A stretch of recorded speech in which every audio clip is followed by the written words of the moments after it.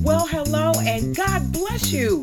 Welcome to BlenencouragesYou.com, where we are here with the word of the Lord to help you stay on the wall for the Lord.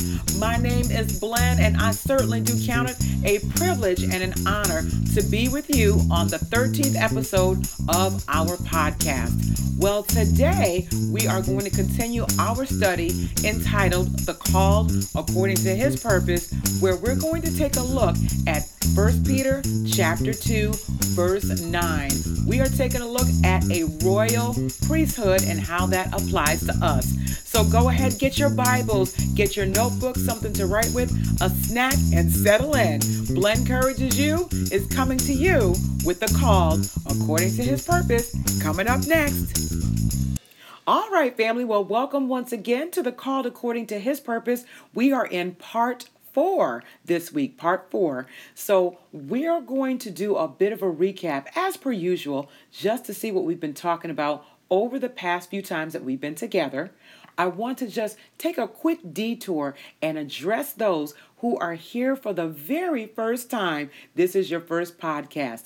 So if you are getting into this series, The Called According to His Purpose, what you may want to do is to listen to The Called According to His Purpose, parts 1, 2, and 3 in sequential order, and then come on back here to part 4. So if you have time to do that, you can do this in a couple of different ways. You can go out to the BlenencouragesYou.com site, go under Series and Studies, and take a look there for the Called According to His Purpose, parts 1, 2, and 3. On the BlenencouragesYou.com site, you have the podcast as well as the transcript notes. If you are listening with Stitcher Radio or iTunes, not to worry, just head on back out to the listing and you'll see the Called According to His Purpose all numbered there and ready for you so that you are able to listen to the Word of God, be educated about what we're supposed to be doing, be empowered through His Word, and then come on back and listen to part 4 and get even more encouragement. Amen? Amen. All right, so listen, this week as I was listening to the news and thinking about some of the unholy alliances that have been going on and how folks are calling the things that are right wrong and the things that are wrong right, and just my own personal trials, and you've probably experienced this too and think this as well. Now more than ever, we really need to know the Word of God, and we all should purpose in our hearts to get and to stay grounded, meaning attached to the foundation. And you know that foundation is Jesus, so we need to get and stay grounded and also be rooted like a tree planted by the water, nourished and strong. And we do that by knowing who God says we are, so we can stay upright when the storms of life and the winds of adversity blow. And it will happen. We want to stay upright with the help of the Lord. So when we were together before, we talked about Romans chapter 8 and who God says we are there. For example, we are no longer condemned. We are heirs and joint heirs of Christ. We do suffer, yet we are the called according to His purpose. We also looked at 1 Peter chapter 2, verse 9, and we covered a chosen generation. And we know that God calls us chosen. We looked at a few people who God called chosen, and that person, one of those persons rather, would be Naomi, who God chose and used to lead Ruth to Boaz. And Boaz and Ruth subsequently became the great-great-grandparents of King David and were named in the lineage of Christ. And you can check that out in the book of Ruth, and you can check out that lineage in Matthew chapter 1. God also calls us equipped. And last time we were together, we looked at Moses, who was a palace kid, killed someone, and was a fugitive at one point in his life in Exodus chapter 2. Yet God called him to lead the Israelites out of bondage. Now, for those of you who are more behind the scenes folks, you would have seen this information in the Called According to His Purpose Part 3 in the notes. There were a couple of bonus people there for the background. I'll talk about it here today really briefly. Exodus chapter 1 used two wonderful women to help keep the Israelites alive, the Israelite babies. So these two midwives were named Shiphrah and Puah. And they were instructed by the Egyptian king to kill all male Israelite babies after they were delivered. The women disobeyed the king's orders and were duly rewarded. These women, who you probably never or very rarely hear preached or talked about, they were called and chosen according to God's purpose. The bottom line here is, no matter what God calls you to do, whether it's in front or behind the scenes, it is all important. It's not always easy, pleasant, without tears and sometimes some hurt, but it is important because you are called according to His purpose.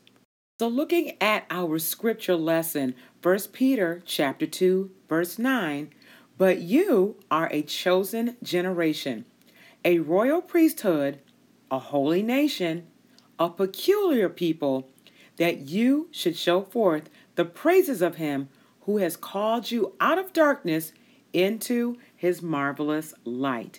So we covered a chosen generation last time we were together. Now let's take a look at a royal priesthood.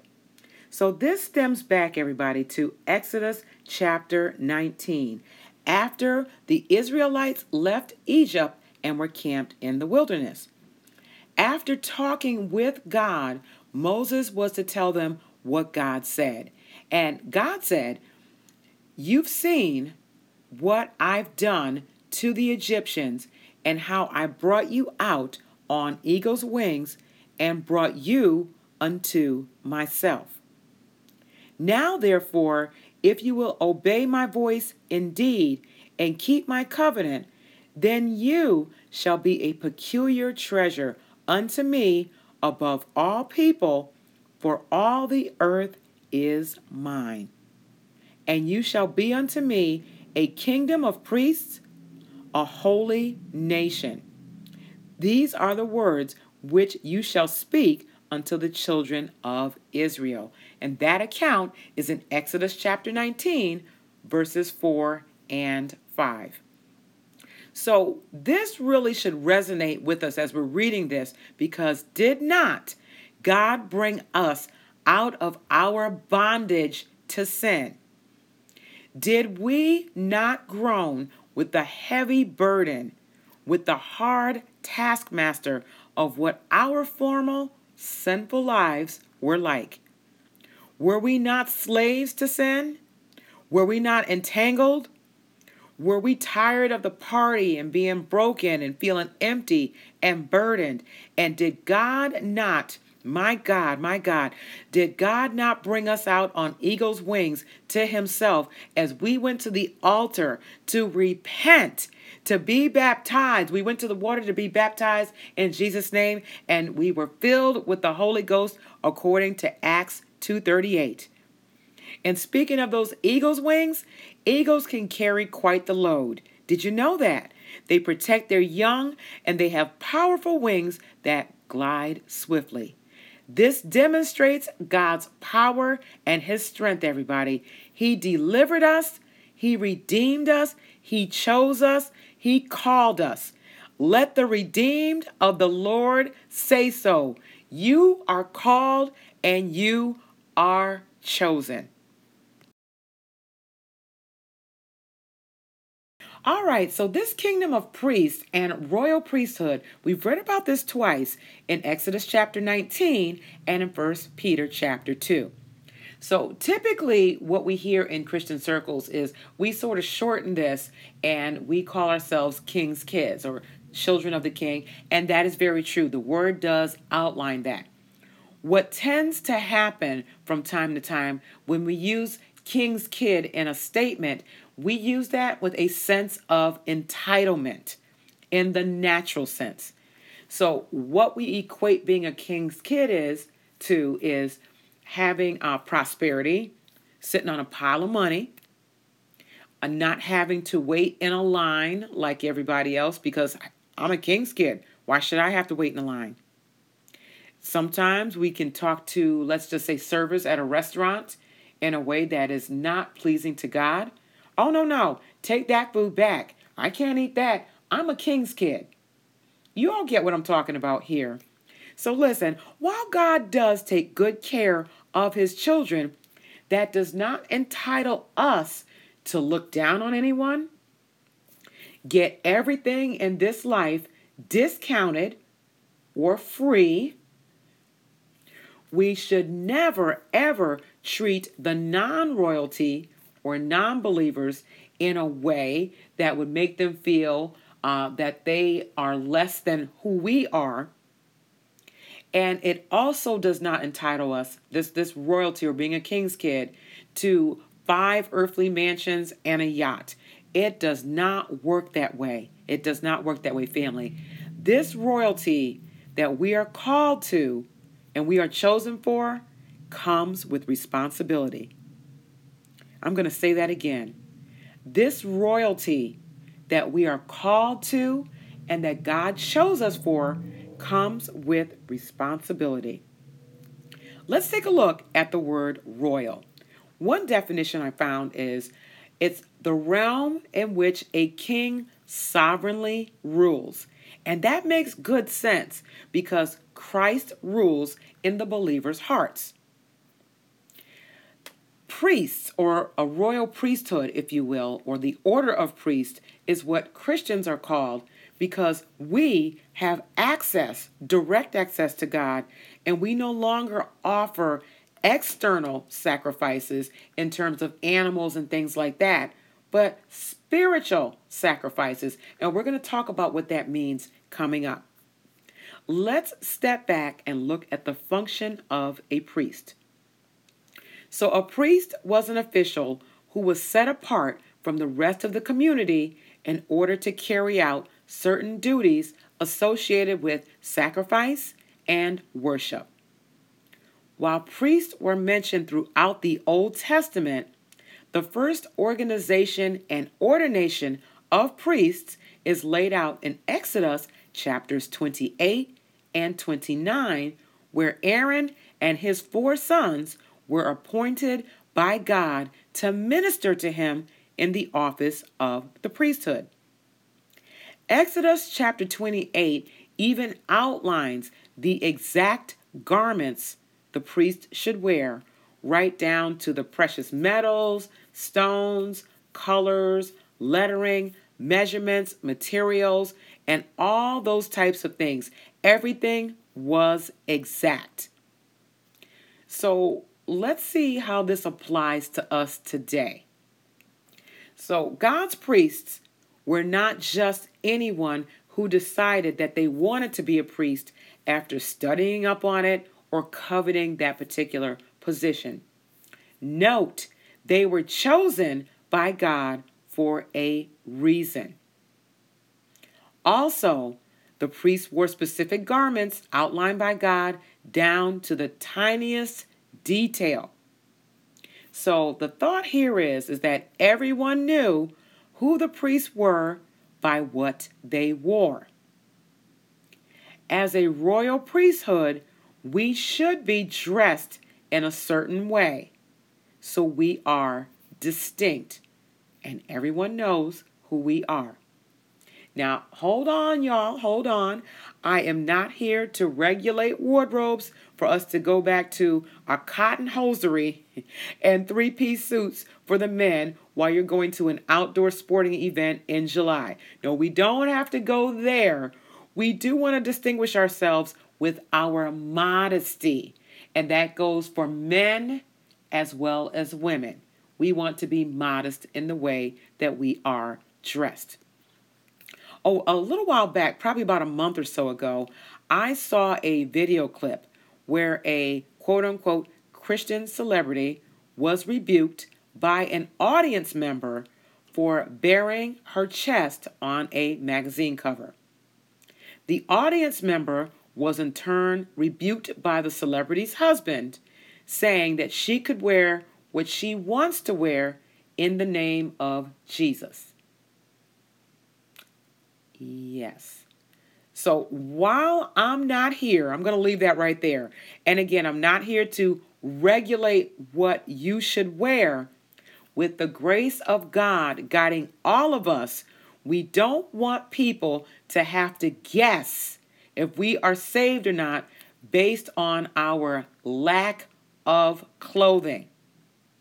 We want to be sure that anything that would distract from our witness is covered appropriately. Remember, God looks at the heart. Yes, he does. Man looks at the outside. Did you all catch that? I know that's a verse in Samuel. Man looks at the outside because they cannot look at the heart. They can't see your heart. So again, we don't want to distract from our witness. In addition to that, though, we just can't dress up the outside because we can make that look any way we want.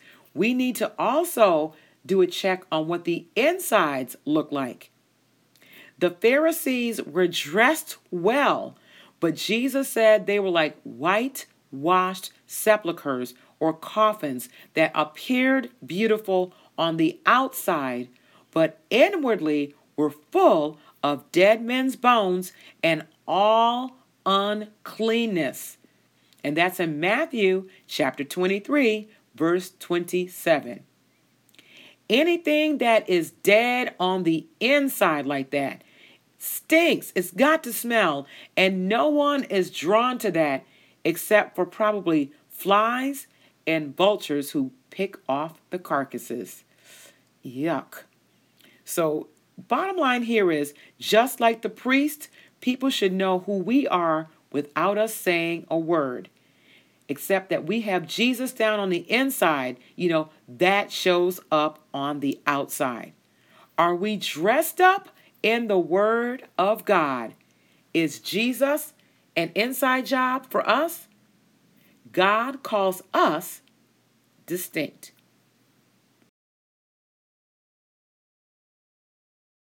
So priests were also called to facilitate the different offerings for the people as a mediator between them and God. Remember, at that time, you did not just approach God and give him your offering. In Leviticus chapters 1, 2, 3, 4, and 5, it outlines 5 of the main offerings that the people offered up to God, and those offerings came with specific instructions, and they had to be followed in a particular way. One of the most common offerings was the burnt or whole offering, and that was usually a perfect bull or sheep or a goat, and it was something that the offerer wanted to do. That livestock that was given was very valuable, and it cost the offerer something, and it had to be burned completely. And you can read more about the burnt offering in Leviticus chapter 1, verses 1 through 17. There was also the grain offering in Leviticus chapter 2, the peace offering in Leviticus chapter 3, the sin offering, Leviticus chapter 4, and finally the guilt offering in Leviticus chapter 5. So read all about it. It is fascinating how the Lord had set up how these offerings should work and how they had to be offered up to him. So the offerer, once again, had to give a perfect animal. It had to be prepared in a particular way, and the priest had to offer it up in a specified way. So going to Leviticus chapter 9, and when you get a chance in your quiet time to read this chapter, you're really going to see how the Lord blessed here. Leviticus chapter 9, it outlines how the priests needed to offer up sin and burnt offerings to make atonement for themselves and for the people as the Lord prepared his people to see his glory. That's in Leviticus chapter 9, verse 6. And because they did exactly what God said, verses 22 and 23 records that the glory of the Lord appeared unto the people, where the fire consumed the burnt offering and fat. And when the people saw it, they shouted and fell on their faces. Amen. Amen. So, how does this apply to us today? First of all, we no longer need to offer up any animals for our sins. Jesus said in Hebrews chapter 10 and verse 4 that it is not possible that the blood of bulls and goats should take away sins. Every priest offering up the same sacrifices daily, it could never, ever do that. Never, ever cut it anymore. So Jesus Christ offered up his body once to sanctify all. And that's in Hebrews 10 and 10. Furthermore, Hebrews chapter 4 and 12 says, Christ offered one sacrifice for sins forever. So that covers us, everybody. We no longer need the animals to do that job. Also, we no longer need a priest as a mediator. Recall that at that time, the priest was the go-between for the people and God offering-wise. Jesus did away with that by sacrificing his life. Ephesians chapter 2 and 13 says, But now in Christ Jesus, you who were sometimes afar off are made nigh by the blood of Christ.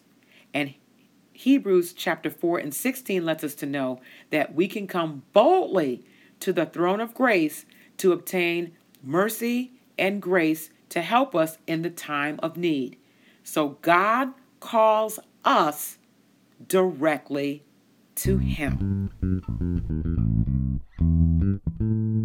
All right, BCU family, we've got to put a bookmark right here because it is time for us to wrap up this episode of our podcast. I trust that this word was as good to you as it was to me, and also challenging, wasn't it? And you know what? That's what the Word of God is designed to do. So the next time that we're together, with the grace of God, we're going to continue looking at a royal priesthood and see what God has to say to us about what that responsibility entails. Thank you so much for being here. God bless you. And until the next time, stay on the wall.